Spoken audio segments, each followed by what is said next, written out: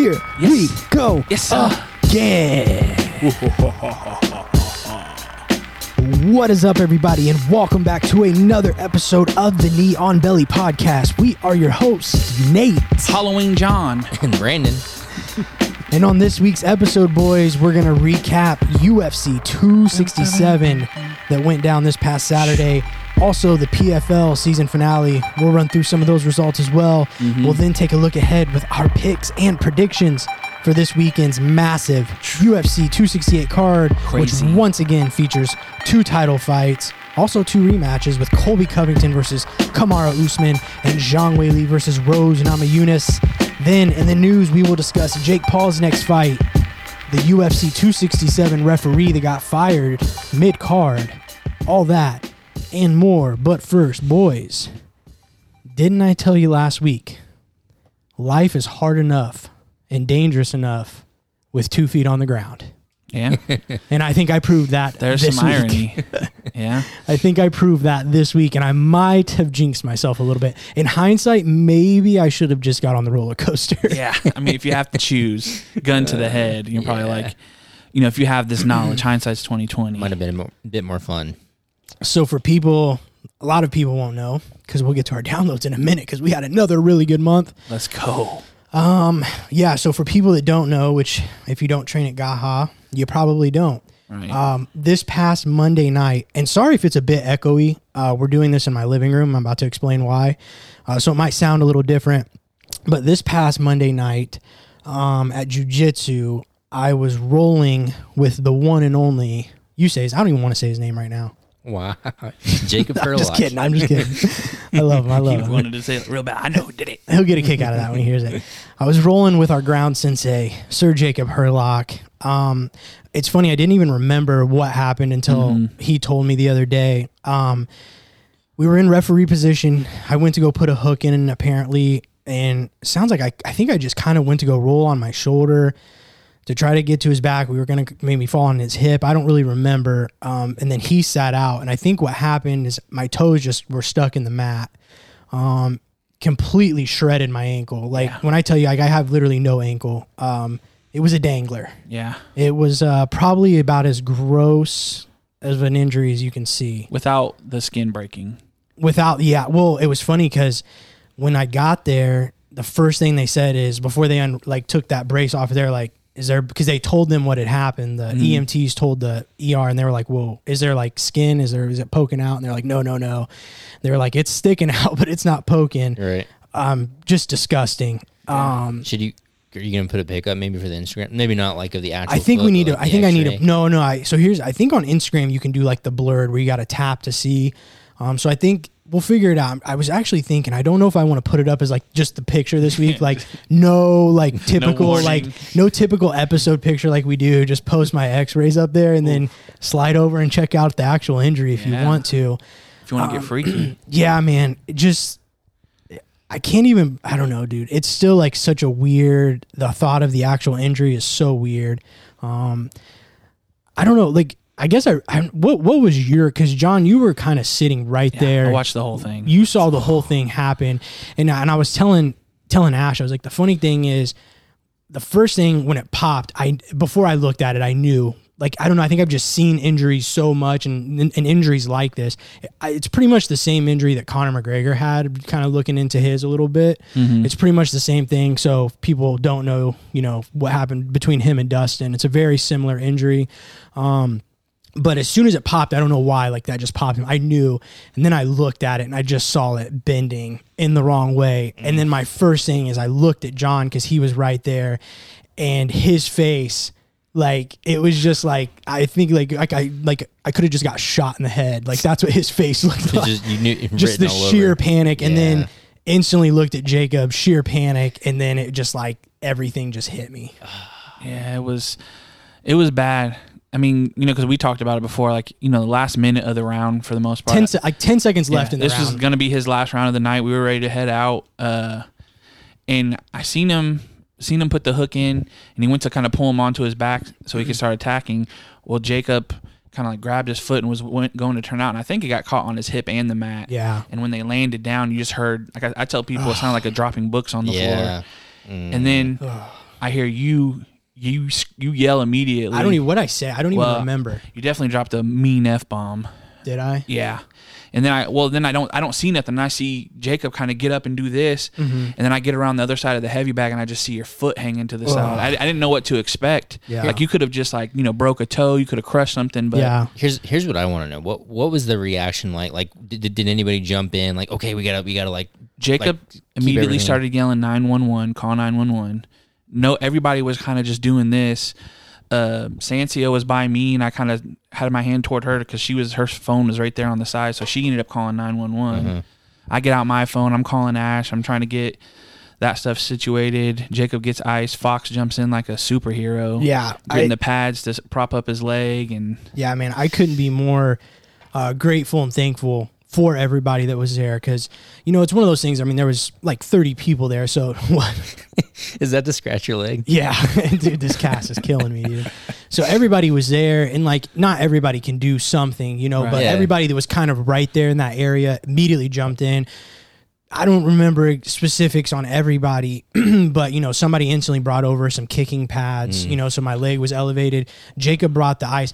At that point, I don't know when he got there, but Fox was like one of the first people I remember just holding my leg. He held the ice on it the whole time. He was just, like for him, like I sent him just a personal message of a thank you because I'm like, dude, I couldn't even have done like that stuff makes me so like grosses me out. Oh, really? Oh, Right. dude, like for a minute, I thought I was gonna pass out for a minute because it wasn't even the pain at first. The pain definitely kicked in. But the visual of it and that popping sound and the feeling of the pop. Because I felt the pop from my ankle to probably about my knee. Just the whole like vibration, like just that, and then just looking at it. I'll never forget that sound. I won't either. Like I've literally told you guys, and I'm not joking. Like literally think about it every night, and it just like gives me cold sweats. The idea of it, even you like talking about it now. Well, then we had we had probably about 6-7 new people there. Awesome. Who were probably about their first weekend. There's a couple people who was their first day. Yeah. And they got to see that, and it's like, hopefully you guys come back, but No, this only happens about once every other week. right. Yeah. But no, it was rough. Yeah. So let's do this. We'll do our typical graphic like we do Monday about the episode. I have surgery Monday night. So when this comes out Monday, I have surgery at 6:00 at night. So if you are listening, if you send me some good vibes, some prayers, if you're a praying type, I will definitely appreciate that. So I have surgery Monday night at 6:00. So maybe Tuesday, as long as surgery goes all right, we'll post the picture Tuesday. So come back, get your stomach come ready. back to the IG, come back, get your stomach ready. Cause it's pretty gross. The grossest one is the one angle and you can just see like there's nothing there. So like my whole leg is just like my skin is like bent. But the actual injury is a fractured fibula and a dislocated tibia. So I dislocated my tibia, fractured my fibula. Doctor said there's literally nothing right now but this cast that's holding my ankle together. So that's mainly what the surgery is just reconstructing my ankle. And then he said he'll look at the bone when he's in there and see if he wants to do pins or whatever. Yeah. So maybe you ask for like a Winter Soldier joint down there to where it's like, dude, maybe just like start kicking field goals. hey, like what's the levels? Do they have like an ultra package where get some vibranium in I can't get heel hooked because this thing just, dude, I don't even know. It's just so crazy. But 6 weeks, can't walk for 6 weeks, no weight. Then another 6 weeks of like physical therapy, recovering.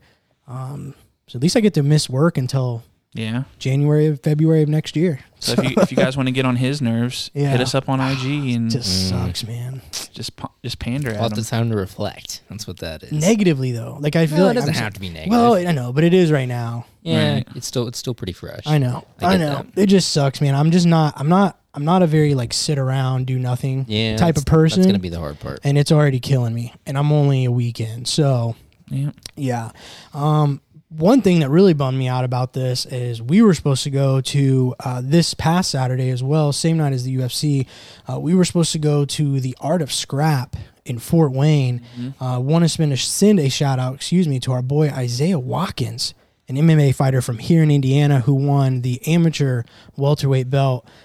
Isaiah's been coming to Gaha for a couple years now, periodically. I mean, he doesn't train full time. It's like a cross train. Comes up and cross trains periodically. Just just such a good dude. Has recently, within the past couple of years, he was with kind of a smaller gym, MMA minded in Wabash, maybe. I can't remember. So, yeah. I feel like I'm butchering that, but kind of just realized, he just needed to take that next step in his journey. Completely moved to Indianapolis. I think now trains full time at American Top Team Indianapolis. I think he does some training at IBG as well.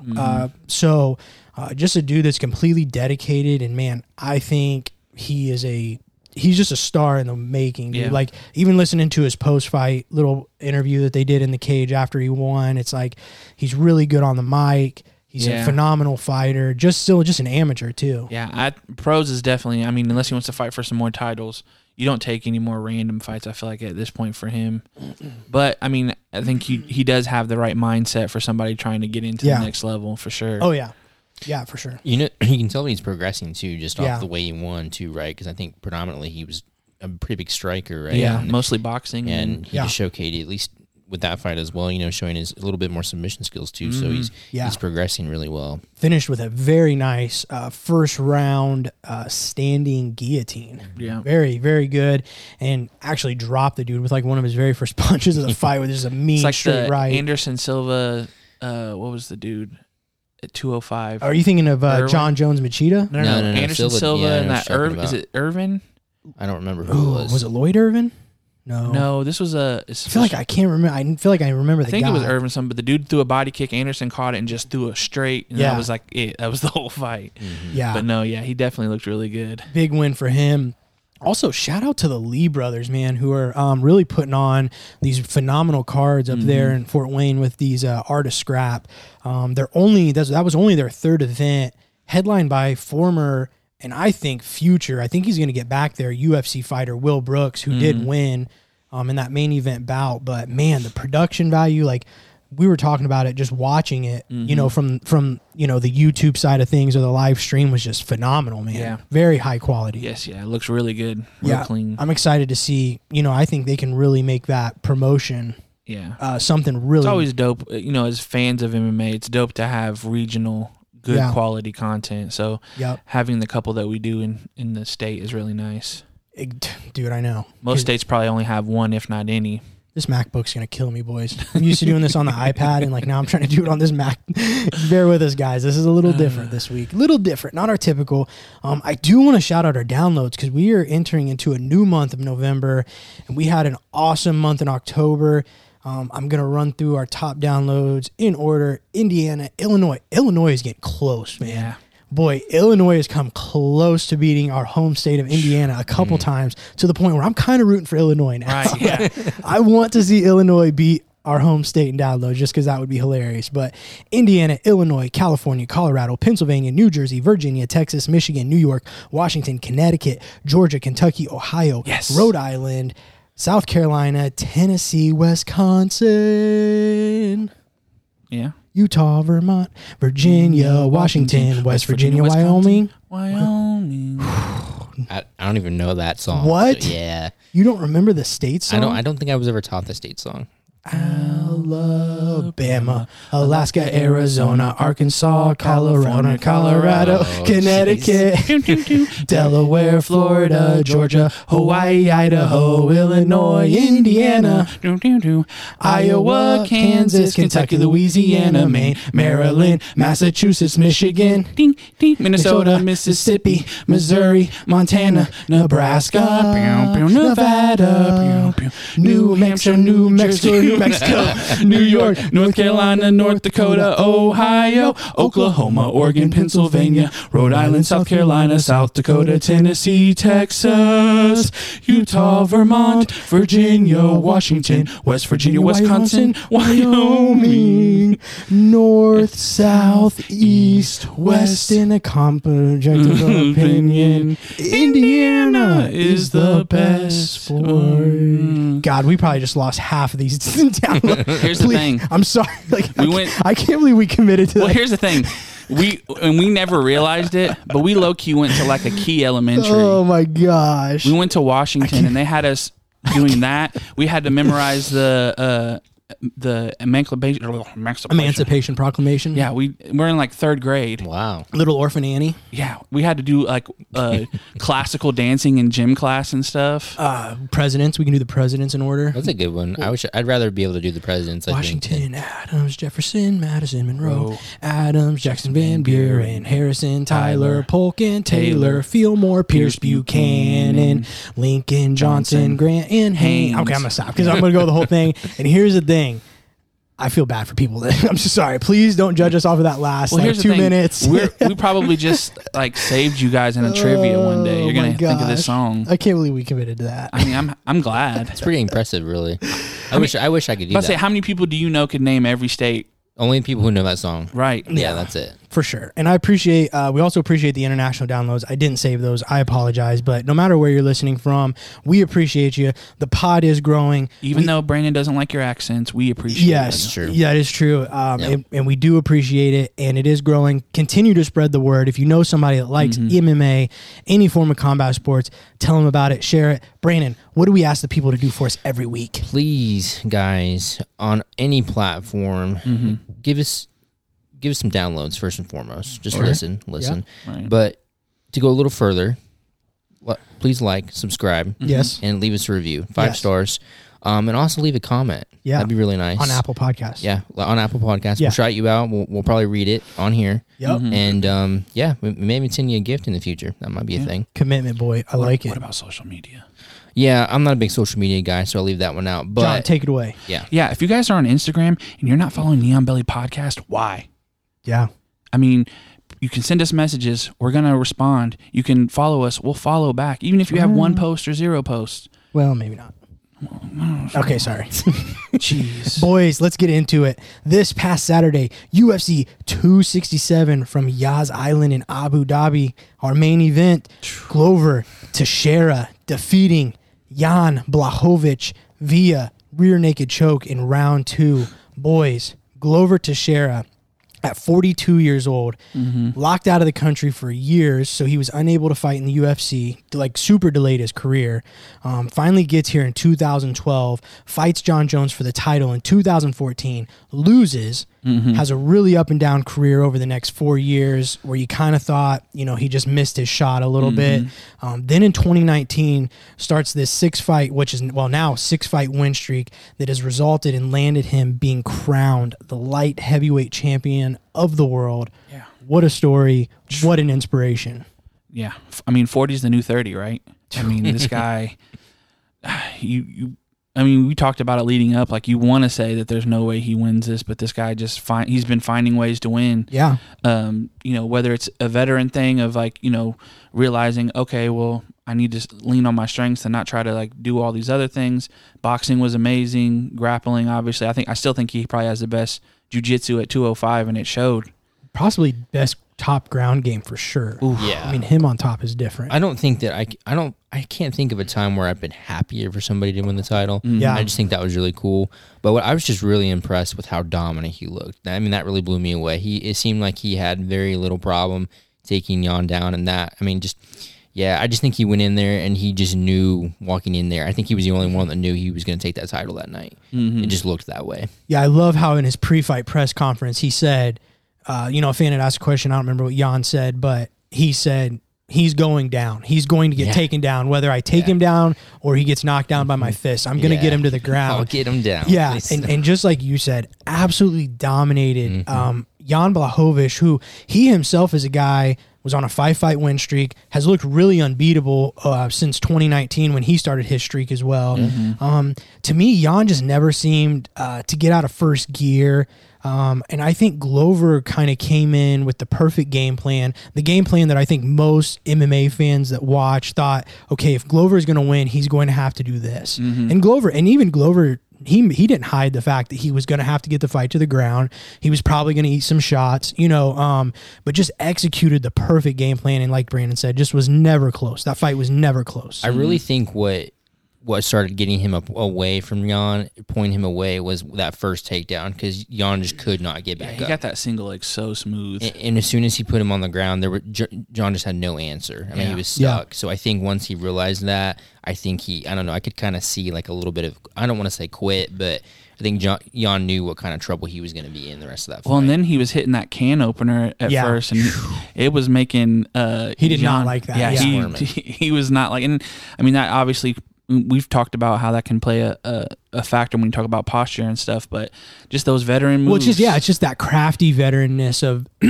understanding situations positionally where you're at, options from those positions, and I don't think that we've really seen anyways is nobody in the 205 division right now is doing those types of things. I definitely think kind of moving forward, and we could all see if we mutually agree, Jiri Prochazka has got to be next, right? 100%. Yeah. I think they talked to each other backstage, and Jiri was like congratulating him, and Glover was like, "Hey man, it's probably me and you next, man. That's the next move." And I mean, and respect to Jiri who weighed in, showed up in Abu Dhabi, weighed in at 205 as an alternate. Yeah. Just in case one of those guys had to drop out. So just kind of speaks to him. He's ready anytime. I thought just another little thing I was thinking of as far as Glover and his adjustments. He hit that single leg early. He went back to it and didn't finish it, and then he went from that and switched right to that ankle pick, and that's how he ended up finishing it out. Just chaining things together in a way that guys at that weight class haven't done. But we were talking about after the fight, 205 is starting to look a little bit like 55, where once the dominant champion gets out, it gets a little bit revolving door-ish. Yeah, like quite a few people that can kind of step in. Yeah. And you're not too surprised by it. Right. Especially with somebody like a Paulo Costa possibly going up. Like, there's a lot of really good fights for Glover. I knew as soon as Jan Blachowicz stepped in the cage and he had those stupid purple ankle wraps on, what was the first thing I said? Don't like it. I don't like it. I said, I don't like it. Changing it up. I don't like it. I don't like it. Change. There's just something about when guys do stuff like that, they lose. Really? Dude, like Brian Ortega with the little mask thing, or like I'm trying to think of other, like, I don't know, like what was the purpose of that? It didn't match. It didn't match his shorts. Like, it's probably like some awareness thing, and I'm gonna seem like an asshole, but yeah, there's a high probability. But it's just like, I don't know. There was something about those purple ankle wraps. Just rubbed you the wrong way. Just rubbed me the wrong way, and as soon as I saw it, don't like it. Man, don't like it. I don't like where this is headed. I know he had that bracelet on the whole fight week, and that's like a big thing for him. Yeah, that's weird. But, the guy that got hung. Yeah, the suicide rope. Yeah, that's weird. Yeah, maybe retire that. I don't know, man. I mean, here's the thing. He's a new dad. I mean, I'm not trying to make excuses for the guy. Only he genuinely knows what went wrong. But to me, at least and I don't want to take anything away from Glover, because I think Glover nobody, like you said, I think he just knew he was going to win that night. But just not the Jan that we've seen. I mean, that's easy to say. And props to Glover for exploiting that, you know. But and I mean, as we talk about the 205 kind of being a little bit more up in the air now, John could get a couple fights in and be right back to it. And I mean, I imagine that fight's a little bit of a coin toss every time. Whoever can implement. I was kind of thinking about it as soon as it was starting. I don't remember the last really good wrestler that Jean faced outside of Corey Anderson, who beat him the first time they fought. Yeah, out wrestling him. So there's really not a lot of them at 205. Yeah, anymore. so not anymore. Not at the top. Yeah, so I just think that's Glover's gonna be a problem. We've seen one on the lower on the card that might be a problem. But. Yeah, well, yeah, for sure. But I want to segue off of that. Just that, I want to ask you guys. So I want to set a line for successful title defenses by Glover, and I actually think the 205 division is a little bit better than what people give it credit for. So I'm going to set the line low. But I think, like I said, I think what's wrong with 205 is they just lack the big names, the star power, and I don't think all of that's entirely the fighter's fault. I think it's just that division has not been promoted very well. I put that actually more back on the UFC, because there's stars in that division. Like you said, Magomed, we'll get to Jiri Prochazka, Alexander Rakic. I mean, there's legit guys at 205. So I'm going to set this line a little bit low, but I'm going to say 2 successful title defenses. Do you think Glover goes over or under 2 successful title defenses? Can I think about it for a quick second? Yes. I'm going under. I'm going under too. I think Jiri, if he had to go through like a Reyes, somebody else, and then Jiri, or like, that's just so tough. Yeah, man. I'm with you. I think this might be, I don't know if he ever successfully defends it, because I just think Prochazka is that good. Yeah, but that's the only reason I think maybe no. Right. Like if you put anybody else there, I'm like, yeah. Now here's the thing: if that fight somehow gets canceled and they put in like Johnny Walker or something, it's like, oh yeah, I think he maybe a Johnny Walker. Yeah, but when you start talking about these guys who are making real big jumps, even it's like tough. It's just there's just. I a think lot he of could tough. compete really well against like an Alexander Rakic. I think Rakic is really good, but I mean, you like Tago, Santos, who hasn't looked too great lately. I mean, just got a win, but hasn't looked that great. I mean, Anthony Smith, who he recently just dominated. I mean, He just beat Santos too. that's what I'm saying. So it's like, who do you really give him? I mean, it's going to be Jiri for sure, but there's really nobody else. I even think a guy like Magomed gives him a tough fight. So it's just, I think I was kind of joking. I mean, I would not encourage it, and I don't think he will, but it's like, man, if he retired today, what a perfect career, like what a way to go out. And I mean, I know he won't, and I don't blame him, but it's like, because he looks so good at that age. And I love the story. Like Brandon said, just couldn't be more I mean, Jan's a good guy too. It's like both these guys, you really don't want to see anybody lose, but the story is like, it's awesome. And I mean, I will say this: there's nobody at 205 where I would say Glover has no chance. He has with the way he's been able to get through these tough fights that he has won, he has a chance against anybody. Yeah, you can't count him out. What we do know about MMA is everybody has a number as far as age or a point to where they start not being able to stay at that level. Yeah. And I mean, we've seen it with all the greats, and Glover will eventually have that time up. But for right now, that old man strength is out here looking real deal. Yeah. Boys, next fight, our co-main event. Petr Yan defeating Corey Sandhagen via unanimous decision. This one fight of the night. It was fight of the night. Great performance from both of these guys. Just really from first bell to last bell, just great fight. Peter is kind of developing this style where it's like he almost takes the first round and a half, 2 rounds off, and he's willing to almost seemingly allow his opponents to work. It results in really early success for his opponents where you almost just think they might start to kind of run away with the fight. But then in the later rounds, he kind of then takes over and starts implementing his game. It's almost like he's kind of utilizing those early rounds to, compute what's going on or kind of download what his opponents are doing. And then he exploits those holes in the later round. And that's exactly what we saw him do against Aljo. I mean, before the knee, but he was starting to run away with that fight. And Aljo looked really good in the first.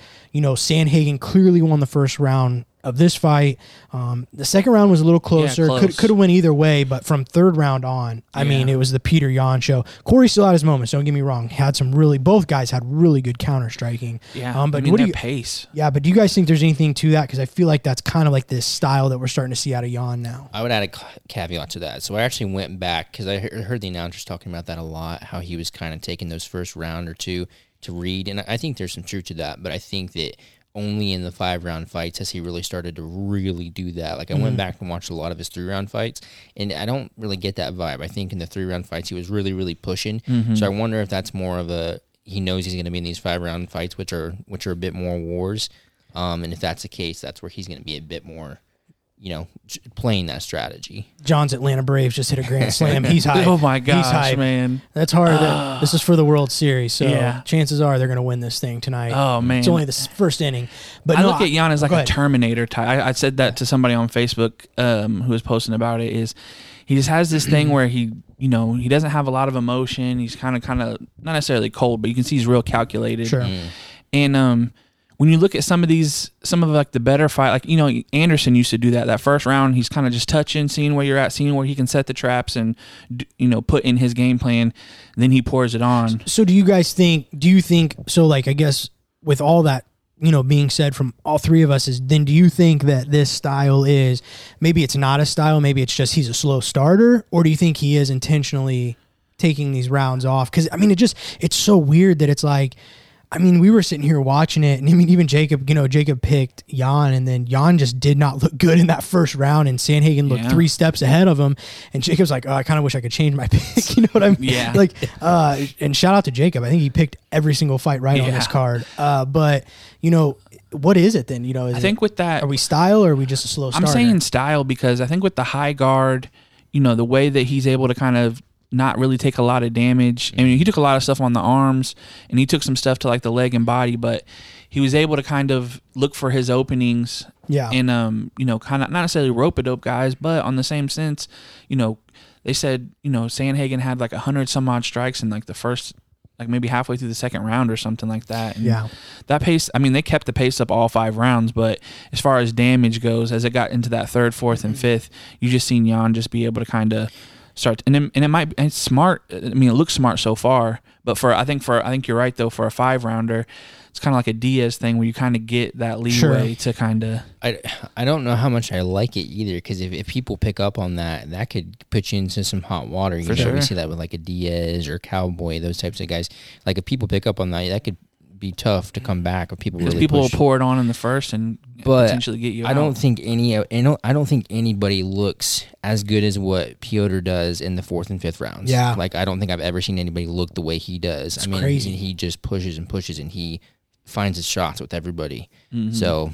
And I can't help but feel for Corey either, man. Like this dude, man, it's like he's so down, he's so game, he's so freaking good, and like you can tell he's just as good as these guys. TJ, Piotr, Aljamain, he's just as good as all these guys. It's like he just can't find a way to beat him, man. Just in one of the toughest weight classes in the world, man. That's what it is. Against one of the toughest dudes in the world. For sure. And I think that's 100% what it is, but just can't help but feeling for him a little bit too. Because I just think like, oh man, this guy, man, he just can't get over that little hump. I don't know if you saw his tweet, or I don't know if his Instagram post or what, but he put something out today just saying, you know, the sport's really tough. Shout out to Jan, and I'll be the champ one day. So he seems like he's still got a pretty good attitude about it. So but I mean, he's kind of said that after all these big fights, and it's just like, and I don't doubt him. I still think he is one of the best, and I still think he can get there. It's just not his time for whatever reason. Well, and I mean, in some of these fights, and not that it's necessarily a good or a bad thing, but he might be a different judge away from winning the TJ fight. Right. And I mean, this one not as much, but you're right about that. You know, there wasn't necessarily a got to take it from the champ in this one. It was them, you know, fighting for an up in the air title. But you know, the way it wasn't like as good as Jan did. He wasn't like running away with the fight. He was still getting hit. He was still having to defend because Corey was still coming forward. Mm-hmm. He just was implementing what he needed to do way better in the later rounds. But I mean, Corey he's definitely going to have to work his way back up now, but I'm definitely excited for this TJ and Jan fight if that ever ends up working out. Well, I was actually wanted to ask you guys that. So obviously that was for the interim 100, even though Dana White was like, Jan's the champ. I'm just like, man, this guy just will give Aljo no. And I feel bad for Aljo, man, because this is not Aljo's fault. Like, no. The dude's just genuinely injured, right? But if you guys could have, let's say in 3 months, we'll just give time, like a realistic timeline. In 3 months, if you could pick one or the other, you could have guaranteed title unification, Aljo 100% healthy, Piotr Jan 100% healthy, and we can unify the belts. Or in 3 months, would you rather see for the interim title again, TJ Dillashaw versus Piotr Jan? Aljo. Which would it be? Aljo 100%. You'd rather see the belts unified? I need to see that Yeah. again. Yeah. I would rather see the TJ. I think I would too. And I say that because I just don't wanna think see anybody, I don't think, just like Dana, nobody takes Aljo having the belt serious. I know, but I also see that side of it, like we're Brandon, because it's like, let's just get, like, we need We got to fix that. Yes. Well, and yeah. I mean, like I said the other night or last night, is we might not see it. I don't mean, know. if this guy can't come back, And I get that, but with his exam, with his stipulation. In my stipulations, Yeah. right. And I only set those stipulations because I want to genuinely see, like, it's more of a matchup thing. It's either you favor the matchup or you favor the let's see this belt get figured out. And I definitely think Tim and TJ is a better fight. Don't get me wrong. Like, Yeah. I think I'd rather watch that in terms of the fight itself. But And TJ won't even be ready in 3 months because of his ACL. So, I mean, this is still going to be in limbo, but it's like, man, if TJ is his next fight, I don't really want to see another interim belt because that means that the division's going to be held up even more. Yeah, when you get into interim, it also you get risky when it comes to injury or sickness, to where, like, you know, if TJ can't go, you don't get that chance to unify, so you got to do something else. And for my money, man, I think Jan and Corey are the best two in the world. I think Corey won that fight against TJ, not by much. I think it was slim, but I think he won. Yeah. So for me, man, this fight was the legit 35-pound title. And Jan's just a little bit better than Corey right now, and Corey's not far behind. 100% agree. Boys, our next featured bout, Islam Makhachev, defeating Dan Hooker via Kimura in round 1, just 2 minutes and 25 seconds. Brandon, as our expert Kimura technician, how happy did this make you? Not only that Daggy won, but that he won by Kimura. Oh man, I don't know that I could have been happier. I was in my brother's apartment watching this on my phone. Which brother? Bryant. And putting a dresser together, and I saw him lock that in. I started jumping up and down. My whole family was like looking at me like I'm an idiot. They're like, "What?" I was just like, he just won with something really cool. It's nothing." But so I couldn't even like celebrate with anybody that understood. But so anyway, that was somebody give me a high five. I just need one. Put your hand up. That to me just looked. I can't imagine how strong Islam is. That just looked like I'm stronger than you. I'm going to put your arm here. Yeah. Night. Like that's what that was. We were watching, and like given this current ankle situation, I was like, he's gonna let it snap. He's gonna snap it. And it was kind of a funky angle. I was saying it wasn't like he was really going like the shoulder. He kind of was like bending it more at that. It was weird. Like if you go back and watch it, like he wasn't really, you're always kind of taught to like, kind of rainbow or take it to that other. He was almost like bending that. It was almost like it was interesting. The camera angle was weird too. I've tried seeing it at different angles, but there's actually some debate about where you should snap a Kimura at the elbow or the shoulder. Well, and Dan he had his other hand behind his back holding his hand, which was working for a minute. Yeah, that's what I'm saying. He was doing some good things at first. He backed up to the cage. He was protecting that arm for a little bit, but when some of these guys get a position, it's just a matter of time. And all respect to Dan Hooker, he's another guy, just man. Cannot. Just such a fan. If you can't be a fan of that dude, I just have nothing for you. So a lot of people were putting some stock into, like, obviously he took this one on really pretty short notice, 4 weeks or whatever it was. About a month. A month, and obviously got paid, and then he tweeted. I don't know if you guys saw that. Yeah. So a lot of people were like, "Man, how in this fight were you? Like, how he was in it? I mean, the guy could have got his arm snapped off. There's no amount of money you could pay me on a UFC fighter level. I think even though you got to think too, because it was only a month, but that was a month where he was living in Vegas, training at the literally living, eating, and breathing, fighting, and getting ready for this fight every day, away from his family. Yeah. And there's no way he went into that thinking that there wasn't a way that he could. Dan Hooker doesn't strike me as a guy like that. I think he's just a guy that's ready to go whenever, and Islam is just that damn good, unfortunately. I think for Hooker, you walk out of that cage and the first thing you think is like, damn, he's good. I've been waiting to see a reaction, but I haven't seen anything from him or the coach. I imagine Hooker was on a list of maybe just Hooker who was willing to sign up and take this fight. Yeah, that's a good point. So obviously you give him props for that. And like I said, he was doing some good things. After the takedown, like I said, he got his back to the cage a little bit. It wasn't just laying flat on his back and accepting things, but it looked to me like he was doing what he could. Yeah. I'm just saying. Yeah. And sometimes what you don't see is like, with the Jan fights, like there's some things that he I thought toward the end, like that choke looked a little like he was giving up. And then obviously, as we've seen the replay, you've seen he had a really deep on the elbow as far as on the neck. But sometimes you see guys kind of give up or just try to hold in those places. And Dan was trying some stuff. It just, when you get a guy like that on top of you, it's kind of like in jiu-jitsu, triangle defenses don't get in a triangle. Yeah. With somebody like Islam, the defense against his grappling is don't get down on your back and hold him on top of you. Yeah. So that's now 9 in a row for Islam, undefeated since 2015. I think all three of us would agree his next fight has to be for a number one contender. I think he's 2 fights away, or 1 fight away from a title shot. I think he needs to fight one more time because when we preview our next card, I think there's a true number one contender fight that's happening next weekend. But I think him versus Beneil Dariush makes a ton of sense.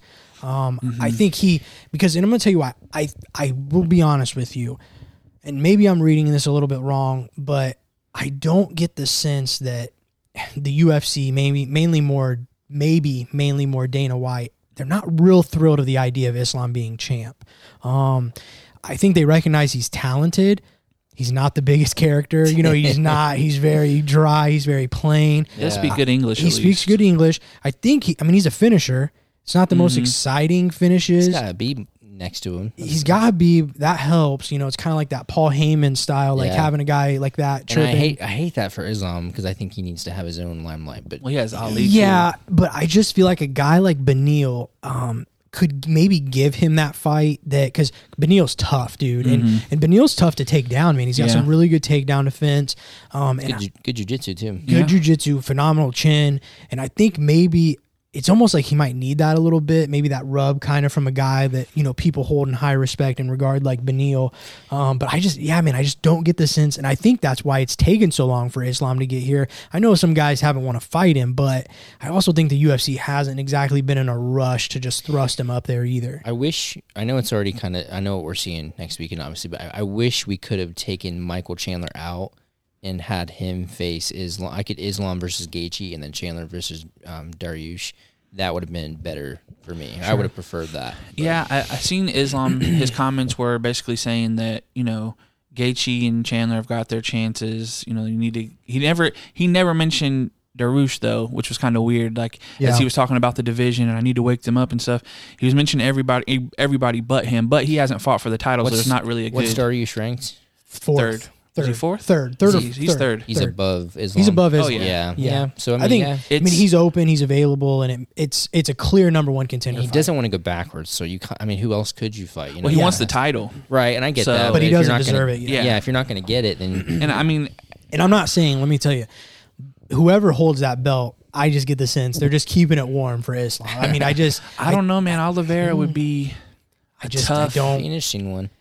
Off his back, he's Oliveira nice. had some very interesting comments about Islam this week and kind of said that. He's like, well, good for me is I'm really good off my back. True, but I'm telling you, the Brandon said it too, is that dude just looks miserable on top. He looks very strong. And there's some people and we all do jiu-jitsu and it doesn't work on everybody. Right. Like, you know what I mean? Ask Dustin Poirier. Yeah. Boys, I'm going to run through these next two before we get to our final fight. If you have anything on them, let me know. Alexander Volkov defeating Marcin Tybura. Good fight. Good win for Volkov. He's right back in the mix, obviously, at heavyweight.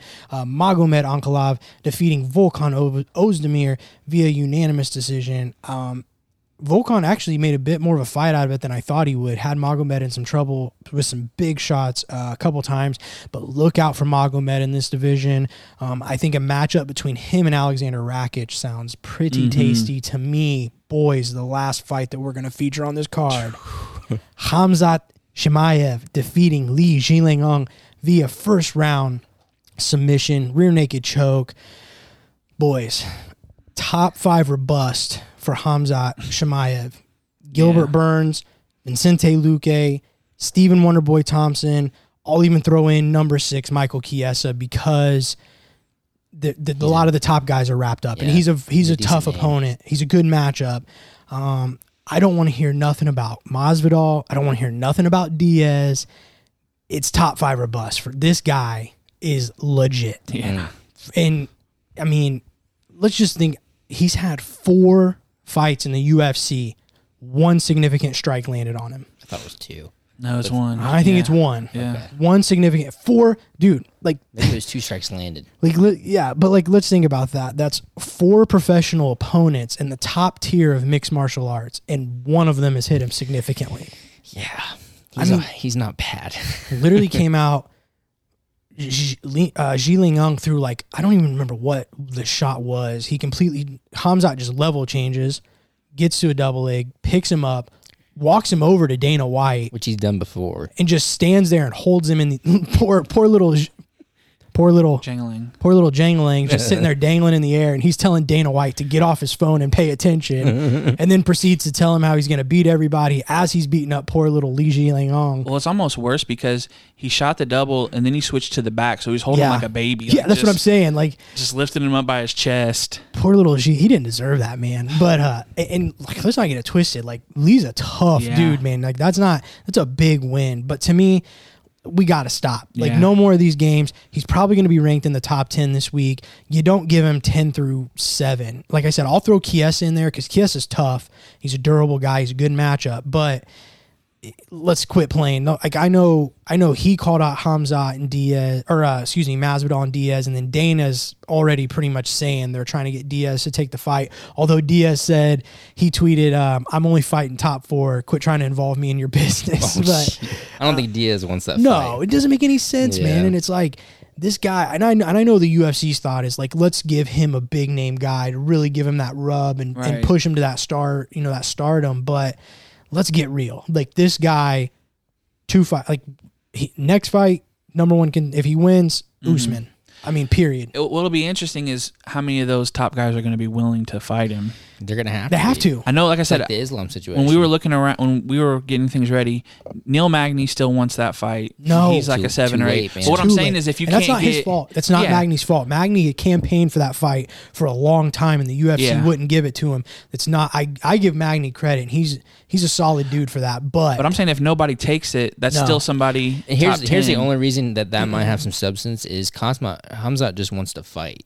He's that guy though. He'll fight in 3 weeks if they need him. Gilbert Burns, Wonder Boy, Vincente Luque, Chiesa, none of them have fights right now. They're all ranked in the top, 5, except for Chiesa, who's 6. There's no reason why they can't get one of those done. Fair enough. But Wonder, if Wonder none- Boy pretty much said he wants none of that smoke. I mean, I feel like he's pretty much danced around the Khamzat fight.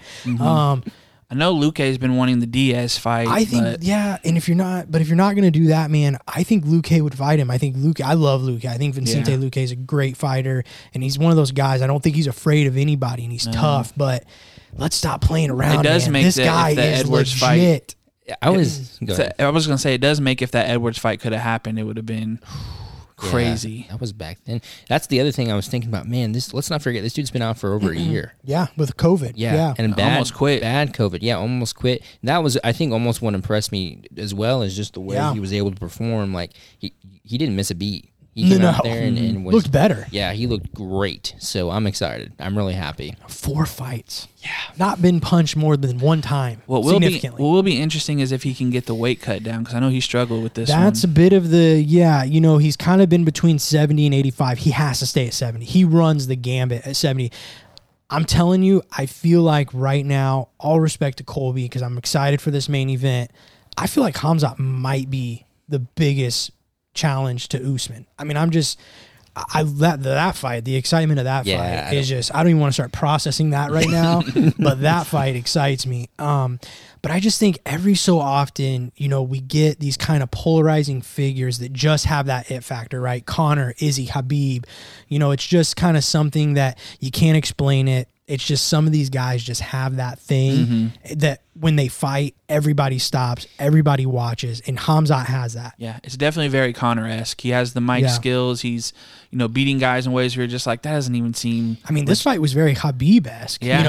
Talking to Dana. And I mean, he said, like, I've been studying these guys, like Conor, Habib, John Jones. Like, I know this game, and he gets it, man. Yeah, the energy he expresses during the fight in the cage is also something that I don't know how you can't watch him fight and not get a little hype, a little excited. Polarized. It's just you're just drawn. People are drawn to him. He's already turned into that, McGregor Izzy, where it's just like, oh, well, I got to see him beat this guy. Well, I need to see him beat this guy because it doesn't make sense the way these guys kind of run through these things like this. And he's at that point now to where the lore and the mystique of him is like, I need to see him fight 2 people at once. Yeah.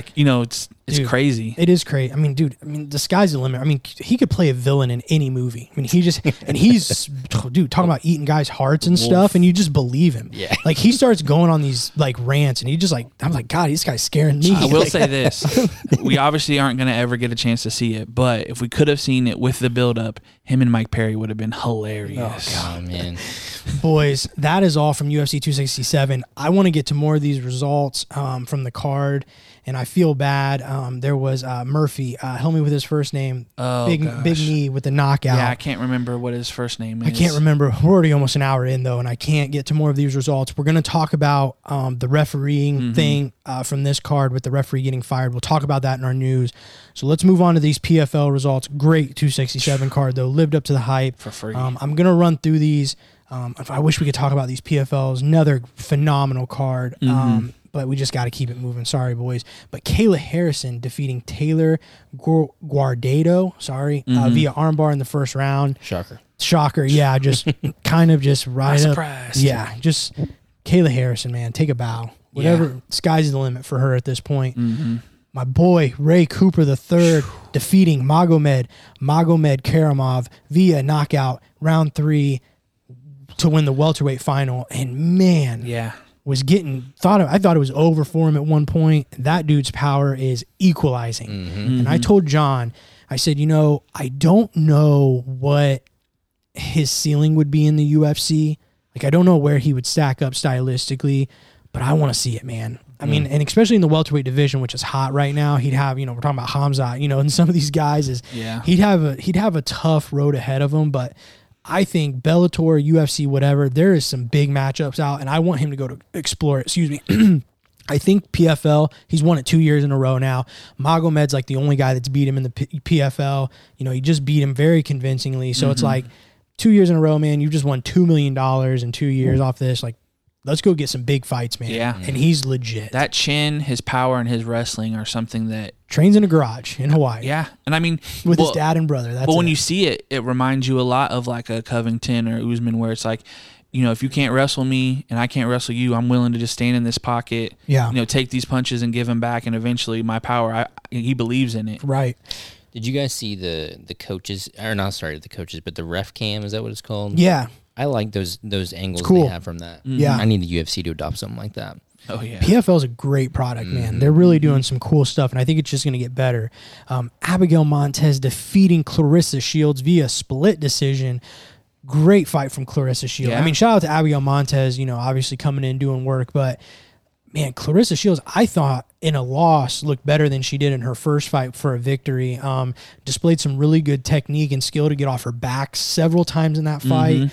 You can tell everything, you hear coaches all the time like, oh, she's getting better and we're working on this and we're working on that. You can tell, they were even mentioning it on commentary. It's like, it's almost like a video game. They're telling her to do something and she's doing it. Very coachable.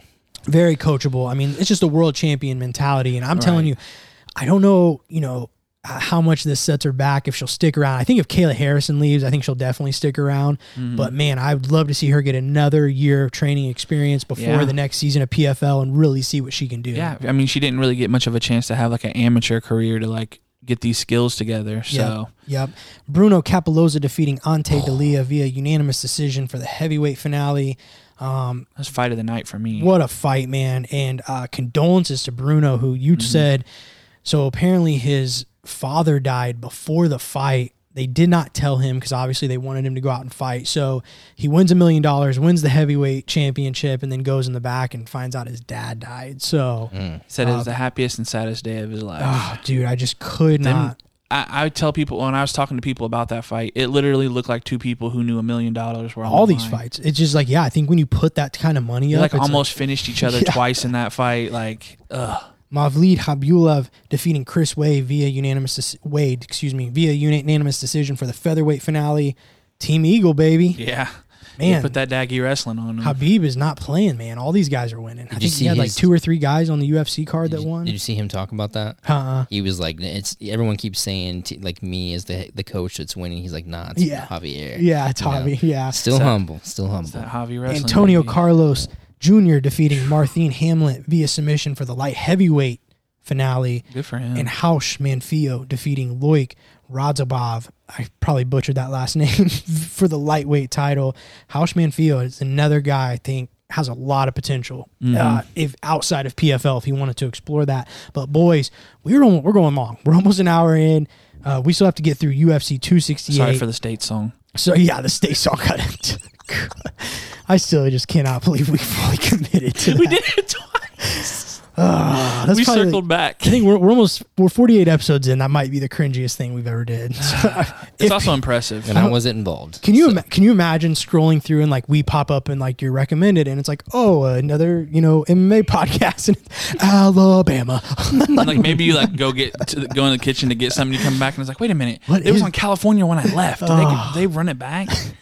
Sorry about that, guys. You're welcome. UFC 268 this Saturday, November 6th at Madison Square Garden in New York. New York. Yeah. Boys, twice in a row.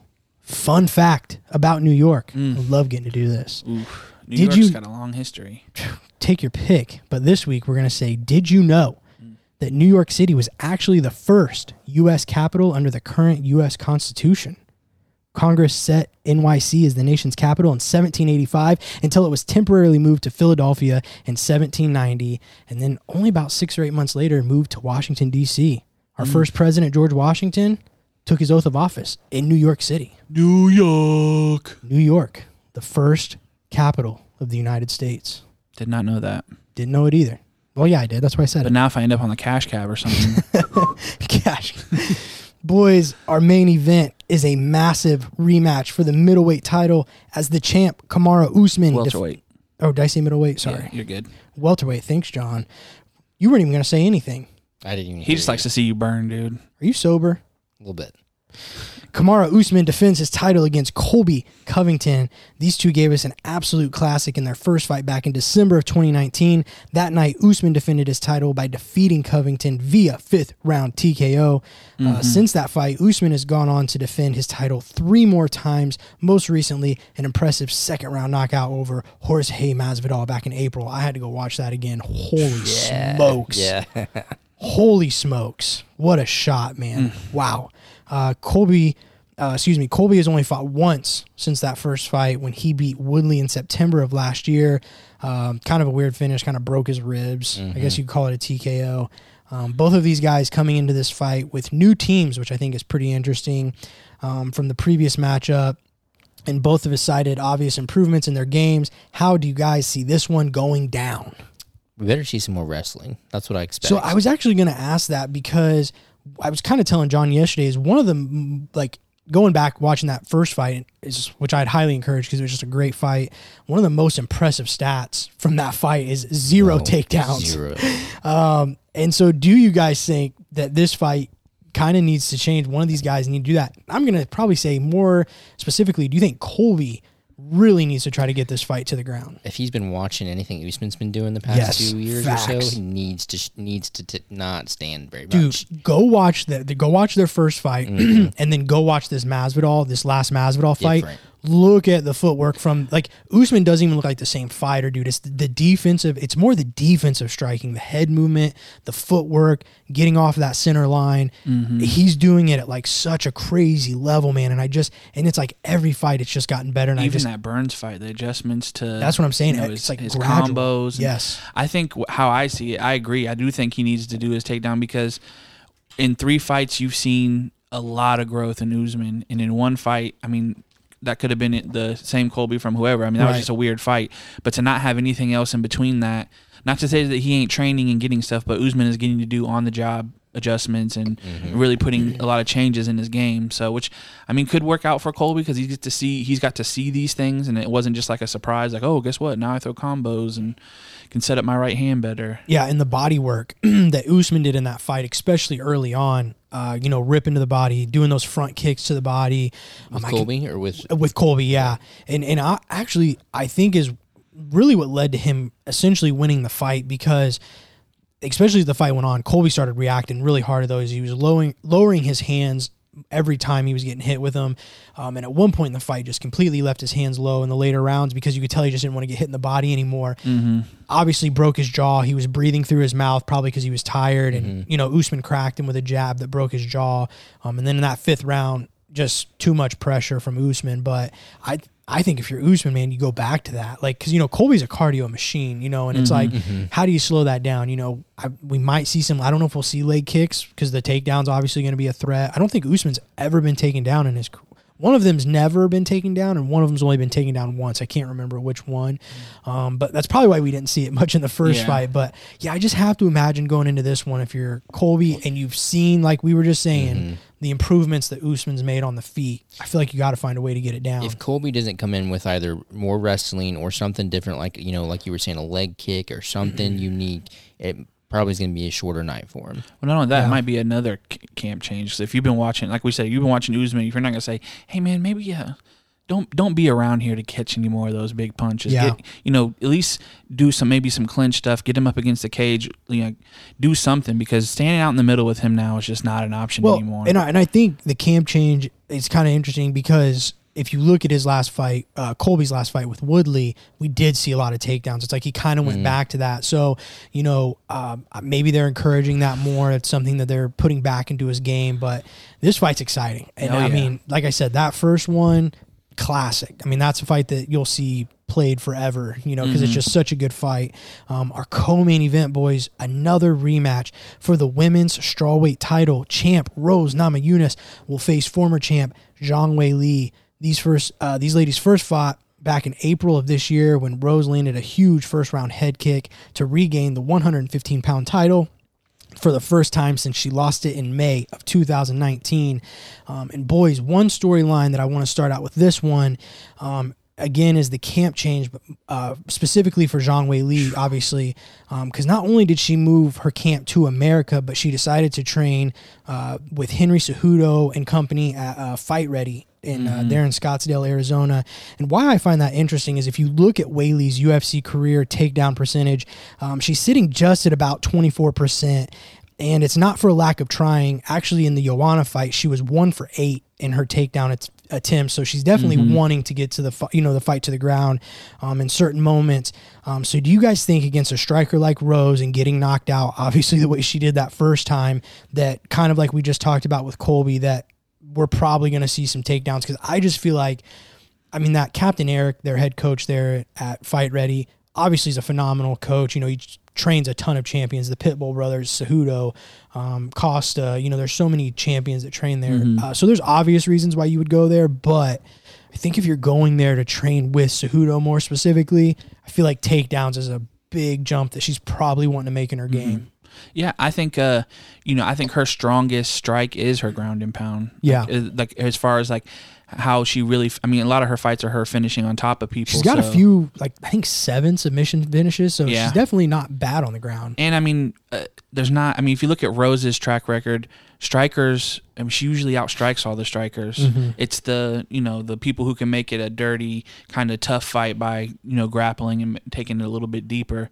So I agree. I do think that she probably is like, hey, let me add this in. I mean, you can't get a better camp for her size and stuff. Like the people she's going to be sparring and drilling with are about as good as you can get for that size. So yeah, I think it takes me back to like Ortega, right? Like I think she's comfortable with submissions. She's comfortable on the ground, but getting there is the hard part for her. So I think that camp change is just going to hopefully help her kind of get to add that little element to her game to where she can get to a more comfortable realm, especially against somebody like Rose, because clearly last time it didn't go so well.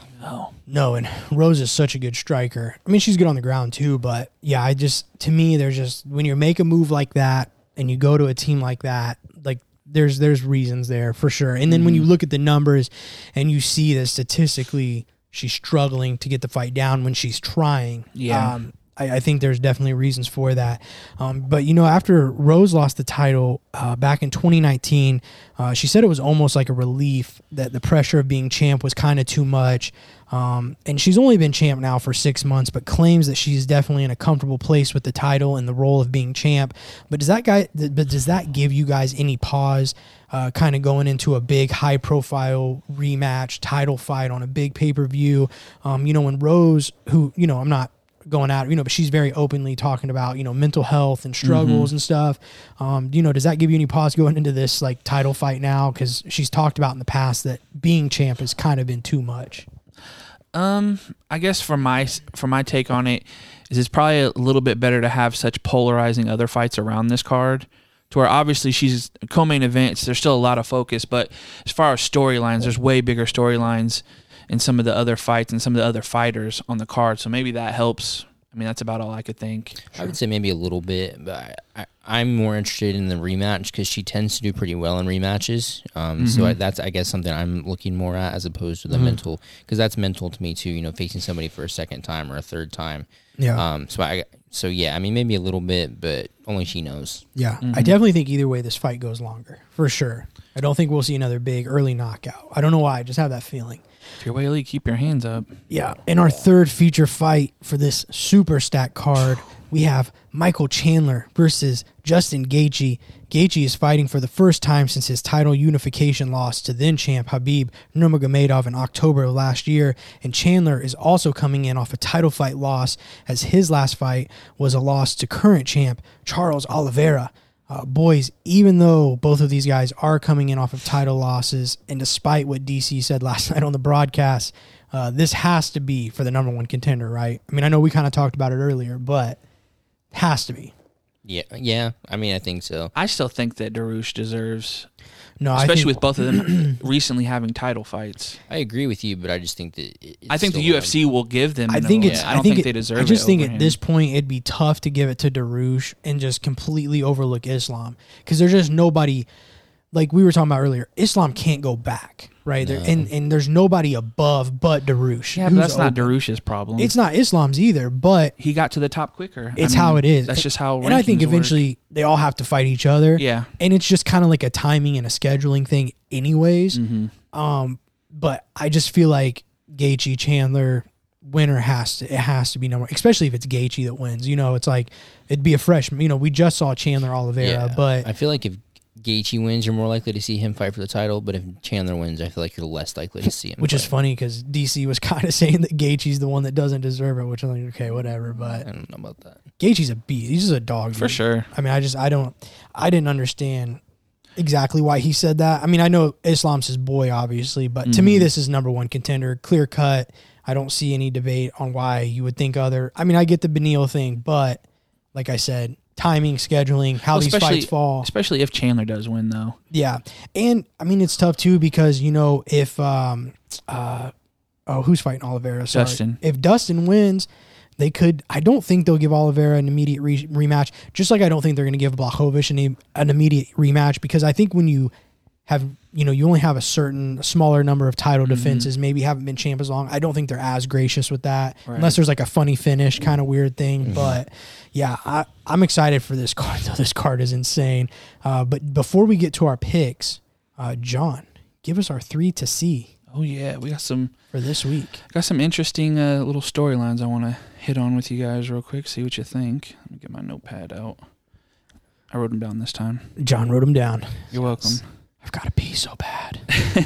So the first thing I want to look at is can the Usman Covington 2 live up to what the first fight did? Yeah. You know, with them, especially with, you know, somebody like Colby probably knowing that like you probably don't get a third fight if you lose this for a while. Yeah. And then Usman, you know, you're trying to make this legacy and cement it and then get these, you know, other big fights on your way out. That would be kind of shitty if, excuse me, if Colby does win, the division's just going to get held up because they're going to give Usman a rematch. Yeah, there's a lot of things there. I try to get a little bit away from the main fights because we talk about them a lot, obviously. So my second one is, can Frankie Edgar prove he's still keeping up with these young killers like Aldo has done and some of these other guys, or will Chito put a big name on his record, on his resume? Yeah, this is a big one for Frankie. I think I don't know. I don't want to go as far as saying he's fighting for his career, but it'll be interesting if he loses. And my last one is, can Alex Pereira be the real deal at 185? Yeah. He has a submission loss early, but 3 KOs in a row, and he's the only person to KO Izzy. And a lot of people that don't like Izzy are hoping that obviously he builds up to get this big I forgot title fight. So he might get in this and just like look like a snoozer or get like grappled. I mean, his first fight he lost by submission, but if he's the real deal, obviously that builds a storyline that as he keeps going up, the UFC is going to be licking their chops. Right. And for people that don't know, Alex Pereira is the only guy that, or the last guy, excuse me, to He's the only. Is he the only one? Yeah, kickboxing he never lost by knockout. Oh, I and thought then he- MMA he only has the one knockout in kickboxing, and MMA he's never been knocked out. Okay, so he's the only one to knock out Izzy. Yeah. Mhm. And a lot of people, twice, right? no, just once. Oh, sorry. And a lot of people are really big fans of him. Dude, I've been reading stuff. People think he's the best in the world. I think he sparred with Glover to get him ready for this fight, and Nice. Glover has a lot. I mean, he said he was basically saying like Izzy shaking in his boots because here comes Alex, and I think that's what the people who aren't fans of Izzy, they're just going to pour into this, especially if he knocks the guy out. They're just going to jump on that train. So that's an interesting storyline to watch out for. Good. Boys, let's get to our picks. We are going to pick for the whole main card, but we're only going to keep track of points for the top 3. So let's do the first 2 fights first. Like I said, don't have to give a round method. Let's just do our picks because they're not for points. Oh yeah, sorry. Go ahead, update us. So currently last place still Nate. Yeah. He did get a point though, so he has 61. John came away with nothing last night, so he's Took got some chances. 64. I had 5 points, so Dang. I took the lead. It's now 68. Nice. Jeez, Nate, big night. you're first. Frankie Edgar versus Marlon Chito Vera. This is Frankie's first fight since that Sanhagen knee nasty knockout. Vera's last win was against the boy, the homie, Wavy Davy. I'm going to go Marlon here. I think, I just kind of think Frankie I don't know, man. I think he, legend, absolute legend, but I think Chito Vera is just a different animal right now. Yeah, I think he's with Perillo, right? Yes. I think in that Wavy Davy fight, he looked really good. Used Yeah. all his weapons. I think he probably lays it on Frankie pretty heavy. Yeah, I'm gonna take Vera too, and not to take anything away from him, but just the way Frankie's looked lately, man, it's just tough. Yeah. It's hard for me to pick Frankie. Shane Burgos versus Billy Q. I think it's Quarantillo. I always just call him Billy Q. I don't really know how to say his last name. Worth noting here, Burgos is on a 2-fight losing streak, coming off that nasty, weird knockout where he was punched and then didn't get knocked out until like 2 seconds later. And not because of that reason. I just think Billy Q is on a different level. Same thing with the striking. I think Billy Q wins probably via first-round knockout. I'll go that far. I'm gonna go with Shane just because I want to see him bounce back. I think he's good for the division, and he's a tough guy. Like I said, he didn't want to quit in that last fight. His body was just like, yeah, bro, we got to sit down. I'm gonna go with Billy Q. He's got some underrated grappling too. I remember seeing some of his earlier fights, and I kind of like his style. It's fun to watch. Yeah. Then in our first featured fight for the points, we're going Michael Chandler versus Justin Gaethje. Flip a coin. Oh, this is so tough, dude. I think all 3 of these fights you could flip a coin. This one is so tough. I've literally gone back and forth in my head. I know I say that a lot, but it's like every time you make a case for one guy, I'm gonna go Justin Gaethje. I can't even give you a good reason. I don't even know why. I have a reason. I guess my feelings are, I think Chandler just has a bad habit. We've seen it now a little bit. He starts so fast, so hot, and I just don't know if you want to do that against a guy like Gaethje. I don't think we'll see takedowns out of either of these guys. I don't know, man. I'm gonna go Gaethje. Can't even really tell you why. Yeah, but it's a toss up. Method round. First round knockout. I think it ends early. I'm gonna go For either guy. I think it ends early. I'm gonna go Gaethje as well. I'm gonna say he gets it by decision, but I think with Chandler, what you've seen in Bellator and you've seen it in the UFC is he has this thing where he'll just keep that chin up.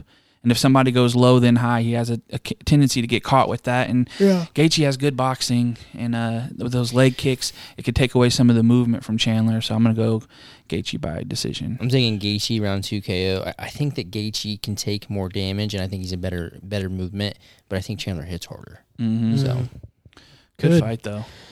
Our co-main event for the women's strawweight title, Rose Namajunas versus Zhang Weili.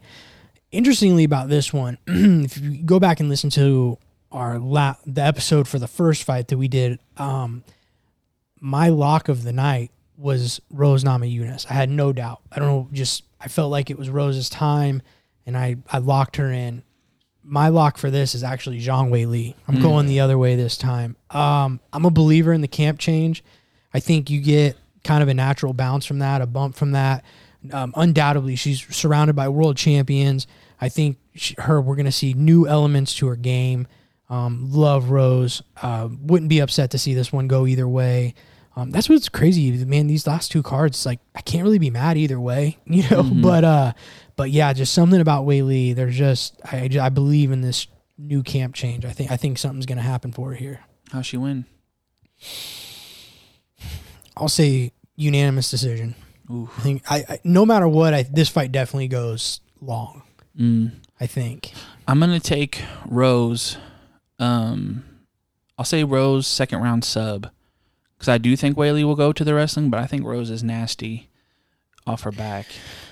I picked Weili last time. She let me down, but I have faith.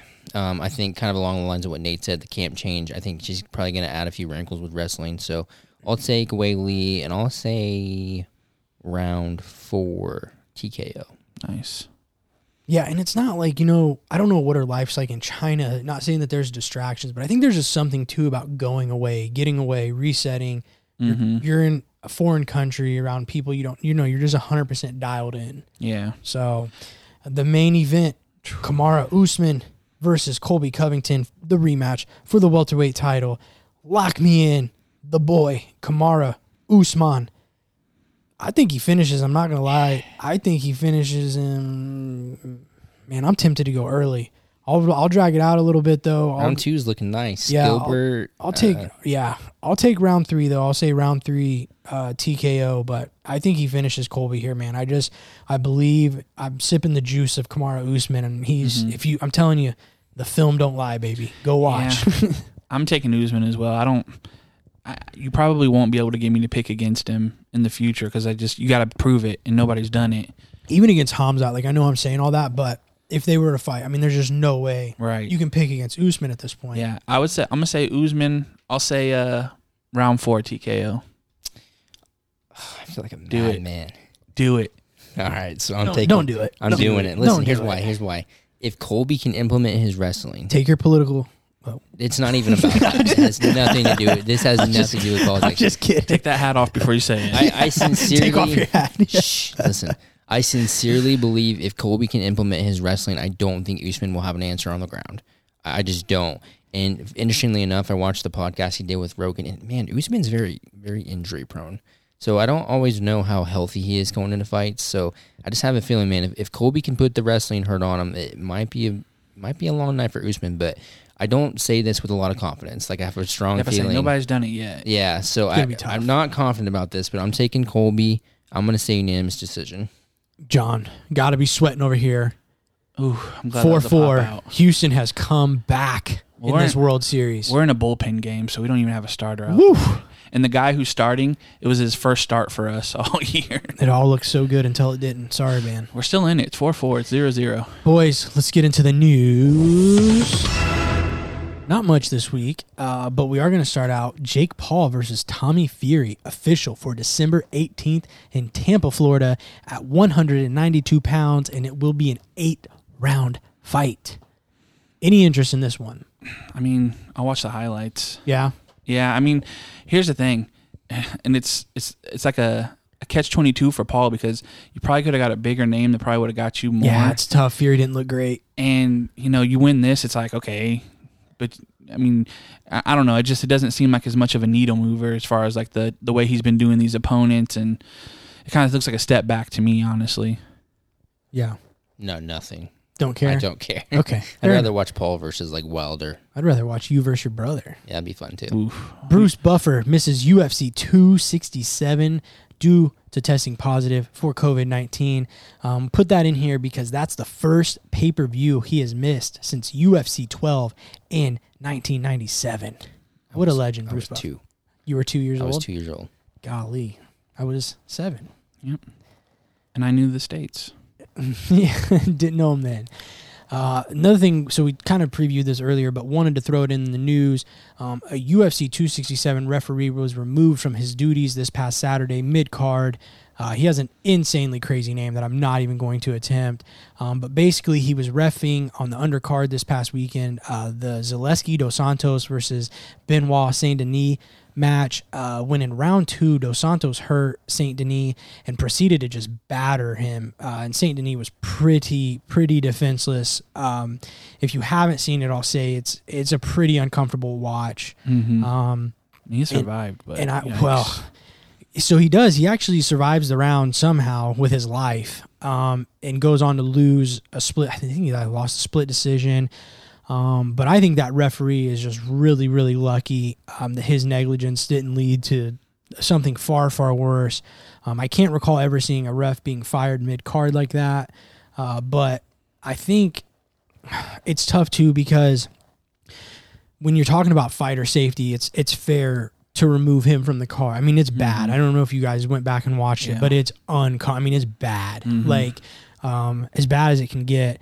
But I also think that Benoit Saint-Denis, I think his corner deserves a lot of, I don't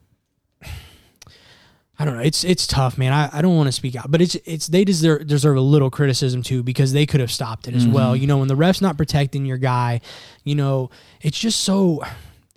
It's tough, right? Because I'm not a fighter. I'm not a cornerman. Right. But it's like at some point we have to get past this like macho of like and just learn to just not, number one, fight another day, but let's survive. Let's get out of here with our life. And I mean, dude, he was getting battered, dude. Yeah. I mean, it's tough because with some of the things that happen, especially on these undercard with these guys who aren't making a lot of money. Yeah. A lot of them need that win money. Tough, so their corner is probably like, they're probably telling their corner like, hey man, I got to make rent. Yeah. If I have a chance to stay in this, let me stay in it. And, even like I imagine like even some cornermen who used to be fighters, like I wouldn't want somebody to stop it for me.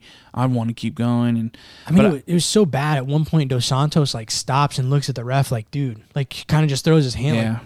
Like, I mean, it just it was uncomfortable. And we also know Dana's worst nightmare ever of all time would be a fighter dying in the cage, because he's had to fight tooth and nail to get into some of these states and some of these countries, even with MMA. So yeah, did you see it? Have you seen it yet? No, I haven't went back to watch it, but I heard the comments. I heard Dana's comments too, and he said that he said they pulled refs before. Oh really? I don't remember. I don't either. But he said it's happened before. It's not uncommon. Like I guess it is uncommon, but it's happened before. I think I heard they pulled like a judge, maybe judges before, but I don't think I've ever heard of ref. I mean, I would take Dana's word. Yeah. But man, it almost seemed like that dude was just like, hey man, can you ref this fight real quick? He's like, you got a shirt? Yeah, like he just knew nothing about the sport or what was happening. Like, it's like, yeah, the dude's on his feet maybe. Like, he didn't necessarily go down, but it's like, dude, he's not defending. Like, defend yourself intelligently. He was not doing that. Was it sort of like Rousey, Nunes vibes? Oh, like dude, one of yeah. those? It was just, he was just like leaning on the cage, like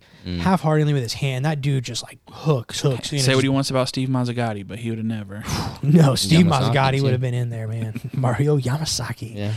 Last little thing I want to end with, not really news, just kind of wanted to get your guys' thoughts. So, John Jones drops on the pound for pound list from number 2 to number 4. Apparently, Izzy, he moved up. I think it's Usman, Volkov, and Izzy, and then John Jones or Volkanovski. Excuse me, I said Volkov, not Alexander Volkov. Izzy made some comments. I could not really necessarily find them, and then apparently, John Jones came back with like, imagine not being able to have takedown defense and being, ranked above me, and you're only good at 1/3 of mixed martial arts, and just whatever. I'm not so caught up in that, but I just kind of wanted to end with right now. If you guys did a top 3 pound for pound, what would it be? Your top 3 pound for pound. Active fighters? Oh yeah, for sure. I agree with the list. So it's Usman, Volkanovski, Izzy. And Izzy. Yeah. You good with that? Who's under Izzy? John? Then it's John Jones. I can pull it up real quick. I imagine Francis is probably pretty high. I think Francis is the next. I know like they keep like Max and Gaethje up there. Obviously you'd have like your champions, Moreno. You'd have obviously Jan and, well, not Jan, I guess. Well, yeah, Jan's probably still pretty much up there, I would guess. Yeah, man, I think I'm okay with where it's at right now. Yeah, because I mean, so your top 5, excuse me, are Kamaru Usman, Volkanovski, Adesanya, John Jones, Francis Ngannou, Dustin Poirier, Blachowicz, although I think he will fall. Then it starts getting a little nutty. Then you got Stipe at 8, Max at 9, Oliveira at 10, interestingly enough. I don't know how the champ is below Dustin Poirier. Then you have Brandon Moreno, Robert Whitaker, Petr Yan, Justin Gaethje, and Ciryl Gane. That's I don't agree with the bottom half. That's a little funky. Yeah, I don't. Why is Dustin shouldn't so you have high? to be a champ? Well, I think for Dustin, it's probably kind of like that Max thing. Like he'll go to different weight classes, fight whoever. Could be the Conor aspect too. Yeah. Beat Conor twice. Well, Conor shouldn't be in there at all. He's not, but No, I agree. I feel like you can't really argue Usman. I mean, that guy's ran through everybody, and he could probably run through most of the people at 85. what if you factored women into it? Then you have to say Amanda's the number one. You would put her over Usman? Yeah, I think you have. Well, if you look at if you do if you just looked at what they've done, multiple divisions, and we talk about pound for pound, that's what I look at a little bit, is being able to pound for pound. You're the toughest at this. I mean, the way she's dominated things, it's hard at 2 different weight classes. So you would do, okay, so let's just say you would do Usman, Amanda 1 and 2. However, they would stack up in yours. Would you put, then number 3 would be Valentina? Would you put her over Volk and Israel? That's tough. It's tough not to. look, It's kind of tough not to. to. If you put Nunes up there, you have to put her up there. It is tough. I mean, there's really, really tough. Well, not the difference, the real selling point would be that, somebody like Izzy and Volkanovski haven't lost to somebody who's up higher. I don't know. Wait, what do you mean? Like Izzy lost to Jan, who's higher. No, but I'm saying Amanda's beat Valentina twice. Oh, like ranked? Yeah. Well, Valentina would be ranked lower though. But what I'm saying is that's why I would put Izzy above Valentina, because Izzy's only lost to one person in the UFC, and he's done. I think that's what all he's done. Valentina's only lost to. She's Amanda. lost to twice to Amanda. Well, yeah, but same person. No, I'm just saying. But Izzy literally only has one loss in the UFC and MMA. I mean, I don't know. I think if you factored women, it'd be Kamaru, Amanda 1, 2, and I think Valentina would be 3. As crazy as that is to say. Volkanovski's had a crazy run too. My only thing, and I'm good not, with the order after that. But my only thing with not putting Valentina up there in front of Izzy is who she's beaten versus who Izzy's beaten. it's not her fault though. But it matters. I don't think it does. I think it does, 100%. I still think she's fighting the best in the world though at 125 pounds. But that best is not the same as Izzy's best. No, and that's not her fault. I'm with you, but I think that matters. But can we? I mean, but how do we know that? Is it that it's not the best? Because I see what you're saying, but it's like once again, kind of like what I was saying with the 205 pound division. Is we say it's not the best, but is it the star power is just not there? I think you can tell the way Izzy's beating guys is not the same as the way Valentina is beating people.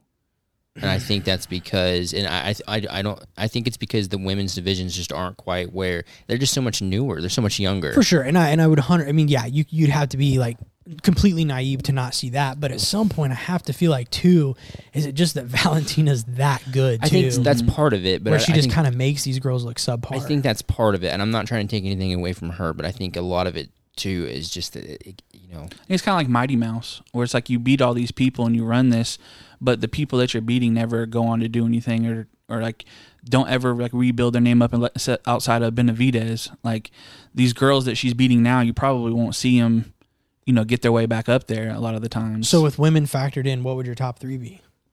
Lock it up. Same thing you said, but I'd have Izzy in front of Valentina. Say them in order. Who's number 1? Usman, Nunes, Valentina, Izzy Volk. So you said Usman, Nunes. Who's number 3? Valentina. 4.